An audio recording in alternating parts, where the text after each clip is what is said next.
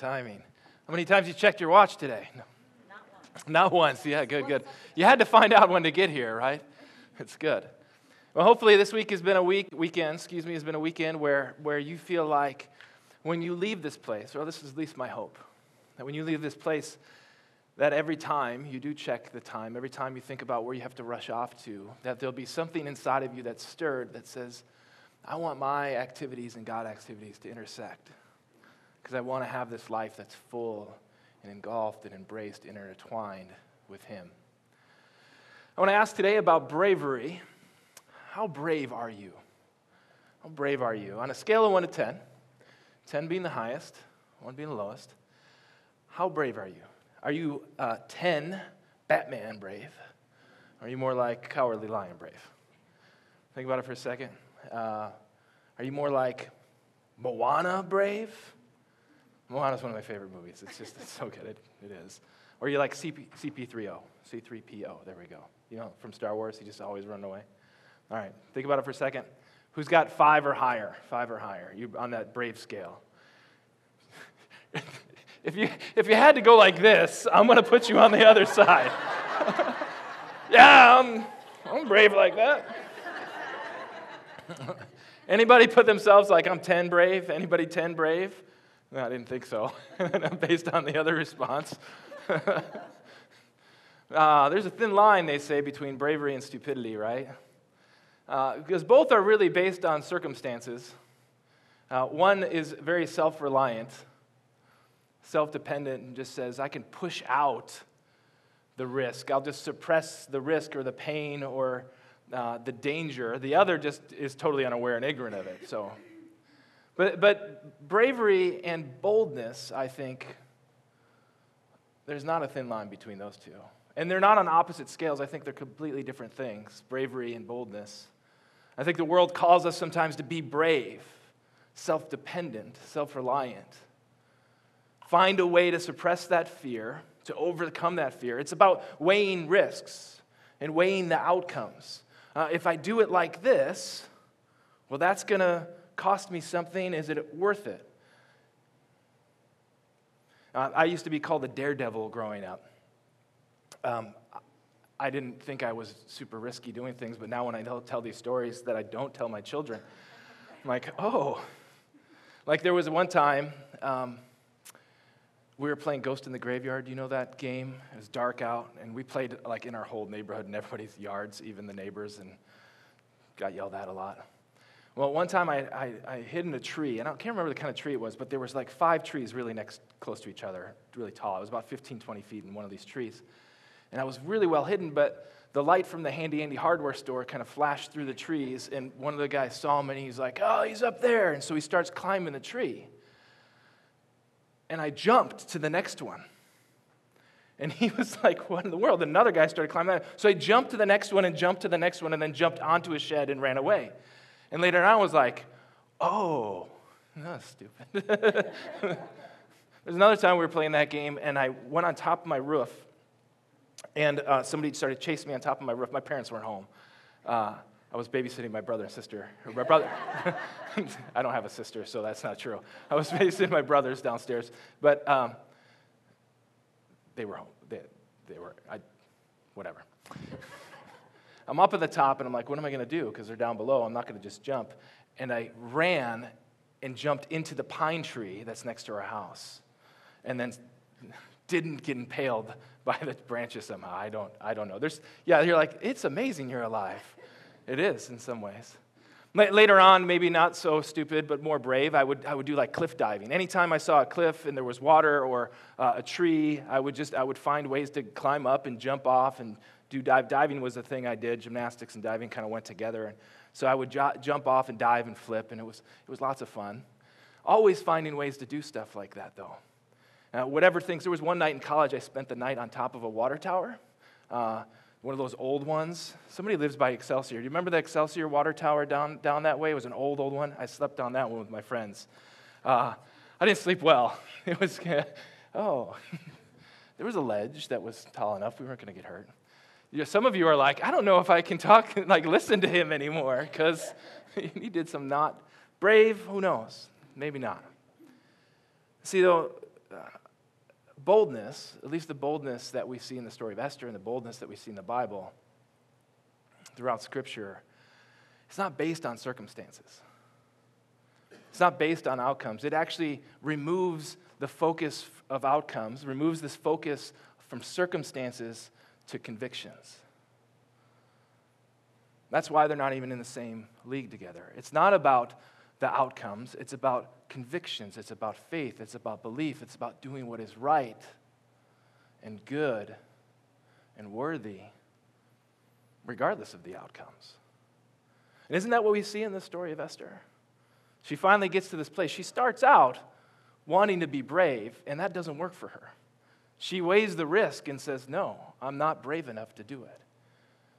If she didn't have bravery, how did she do what she did? Because there was something else taking place. There was something else happening, and it was boldness. See, bravery is about self-reliance. Boldness is about spirit dependence.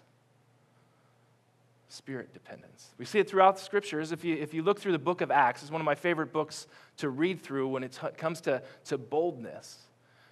This story of the early church rising up at a time that they should have been and had been persecuted and put down and pushed down. A time that we would look at, and if we had the lens of bravery on and circumstances, we'd say, wow, look how brave they were. But if we put the lens of faith on, of convictions on, we see, oh, that was boldness given by the Spirit. There's three kinds of boldness, at least the way that I understand it and read it, that we see throughout the book of Acts. There's courage. Now, courage and bravery sound a lot alike, but courage is the willingness to act, not to put away the fear, but despite something being new or challenging or unknown. It's like when we say we're from the bold north, right? We have this idea that, it's okay if it's cold outside. We're going to go out anyway. We're going to overcome it. Doesn't matter what the weather is. I'm just going to go spend time outside. It's not going to bother me. It's courage. It's stepping into the new and taking action regardless of the challenge that you might face. Then there's boldness is clarity. Clarity. Think of like bold typeface. Bold. You see, you put it in bold, it clarifies it. It's the quality of being able to be understood or seen or heard. And then there's confidence, which sounds a lot like courage. But confidence is this strength of resolve. It's lack of shame. When somebody says something confidently, they didn't seem to be bothered by that at all. Somebody might have a look that's confident and bold. They don't care how other people view them based on how they're dressed or how they say things or how they act. It's bold. We have those three kinds of boldness. And if we think about boldness in that way, and we look back at the story of Esther, when we kind of finish the story, there's some other stuff we could talk about, but throughout this story, we see that Esther makes this journey from trying to rely on herself to God working and showing up, and the fullness of God's life showing up in her life causes her to have boldness. See, boldness can stir up our faith, and it's also the thing that helps build up our faith. Faith stirs us to boldness, and boldness builds up our faith. And we see that happening in the life of Esther. One minute I can't do it. And then she wakes up. And all of a sudden she gets some courage. Listen to what she says. She says, if I die, I die. And we see boldness in other stories throughout the Bible. There's similar parallels and mirrors from this story to the other Old Testament stories that maybe we're familiar with, that we grew up on. There's some of us grew up on, or some of us could remember hearing about. You got Daniel in the lion's den. He wasn't brave, he was bold. He had boldness to stand up. He had confidence to say, I will stand. He had confidence and courage that God would take care of him. And he said a similar thing. If I die, I die, but I'm not going to stand by and do this thing wrong. I will do what's right. He had conviction. He wasn't looking at circumstances. Same thing for David and Goliath. There's boldness. Same thing for Shadrach, Meshach, and Abednego. If we look at those stories, and sometimes if you go back and read those stories and then look back at Esther, you see this boldness intertwined into their faith, and it's building their faith, and it's stirring them to boldness, and it continues to do that. So what does Esther do? She has boldness. She steps in. She says, if I die, I die. And then she has courage to stand in front of the king and let that scepter be held out. And something, like I said last night, something stirs not just in her, but it's being stirred in the king. There's something different about the boldness that she has that I think the king sees something and he doesn't know what it is, but he sees a bold person before him. And then she has clarity. There's no doubt what she's going to say. She has clarity of when to say it. She has clarity of how to say it. She has clarity of how to carry herself. She's not anxious. She's not worried about how things are going to go. When the time is right, she speaks up and says, here's how it is. I'm just going to say it how it is. Boldness stirs us to faith. Faith builds our boldness. I have a friend, I can't call him a friend, that's not true. I know somebody named Michael Frost who, great speaker and communicator, and he says, we're not called to take a leap of faith. We are called to a faith of leap. To keep taking steps of boldness, and it stirs our faith.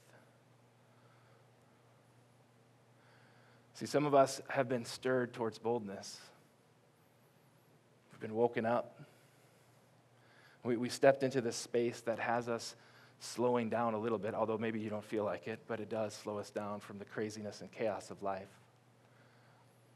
We spent time having meals together, letting God do what only God can do. Working in the unseen, working behind the scenes. And maybe there's something in you that you know, it's time for me to be bold too. And if you weigh the risk, it's like, well, I could lose my job. Well, this person could respond this way. I know I should speak up, but this thing could happen. My neighbor might act this way, or I might lose my position, or I might lose my power. I might lose the comforts that I have in life. And if you weigh it out, most of us who weigh those things out, just like Esther, when we look at it with the lens of bravery, a lot of times it's not worth the risk. But if it's coming from a place of conviction that removes the circumstances, that we step into this faith of leap, trusting that God will do what he says we'll do, that he has us, even when it feels like, what if he doesn't? There's a song, I'm going back to a song, I am. It has a repeating chorus, so I'm going to make you repeat it. We don't have to sing it. It was like this. I'll say it, then you repeat. I'm not afraid to take a stand. Everybody, come take my hand. He's laughing because he knows that's Eminem too. You didn't know Eminem was such a prophet, did you? See, our poets are often prophets, pointing us to God moving in ways that we sometimes don't know. And he can use even those circumstances and those stories too. It goes on to say, do you remember the line? Come take my hand.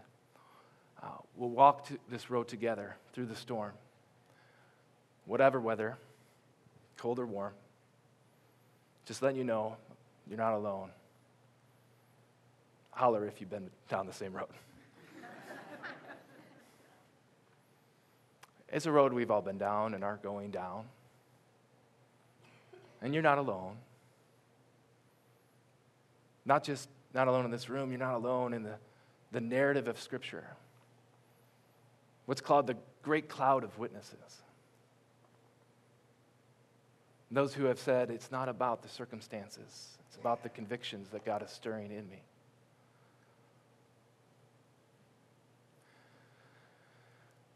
back when I was a daredevil, I would go to the pool a lot. And I loved just diving off the diving boards. And because I was a diver, I asked for permission to go during adult swim, even though I was only 15. And I sure, go. And so I would show off to the kids, mostly for the girls. Pay attention. But the kids loved when there was other adults doing it, and we would do cannonballs off of the high dive, the 3-meter high dive. It wasn't like a 10-meter. I have done cannonball off a 10-meter. I would not recommend that unless you're trying to cleanse.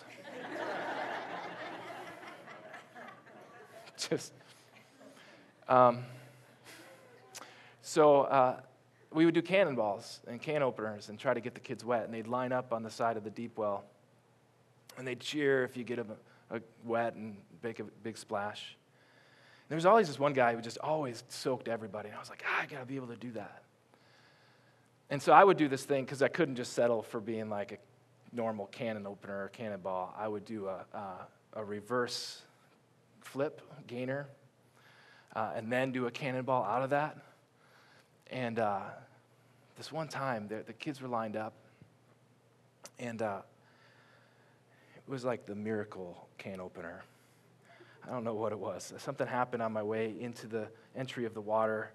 I just had the right angle, perfect angle. My back was arched just correctly. And I went into the water, and I almost crushed my skull with the pressure that came around on me. And I just felt like that was a good one. I could feel it. I could just tell the water was like churning underneath me. And I looked up, and the water's churning on top. And I come out, and there's no clapping. The kids are just like soaking wet, and they're like pushed over. There was a kid who was just like walking by that was like 25 pounds, and he had no clue what happened. He's like washed up against the fence. The moms that are sitting on the lounge chairs are screaming at me, and their books are all soaking wet. And there was a other part of swimming that was over here, and there's like kids like trying to grab back on as the waves are crashing over them. Maybe that wasn't quite like that, but it felt like that. It really did. I was like, yes. And I used to think, man, what if that was the way we lived?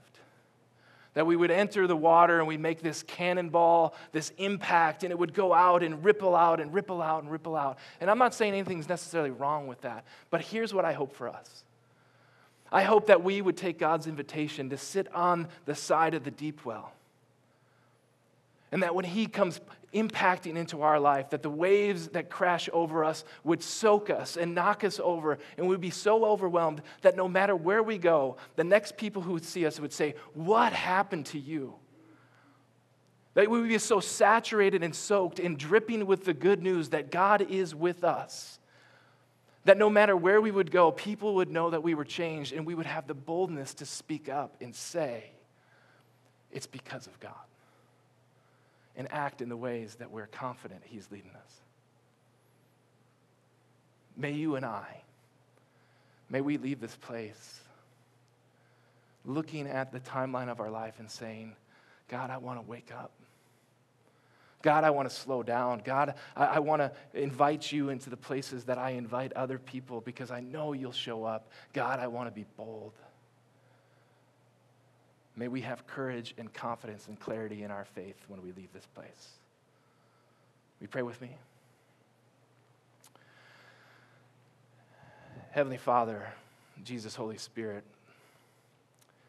you promise that you will be with us. And that's all we need. But there's so many distractions, and there's so many things that can deter us, that can waver our faith. God, you're so forgiving, you're so patient, you're so kind.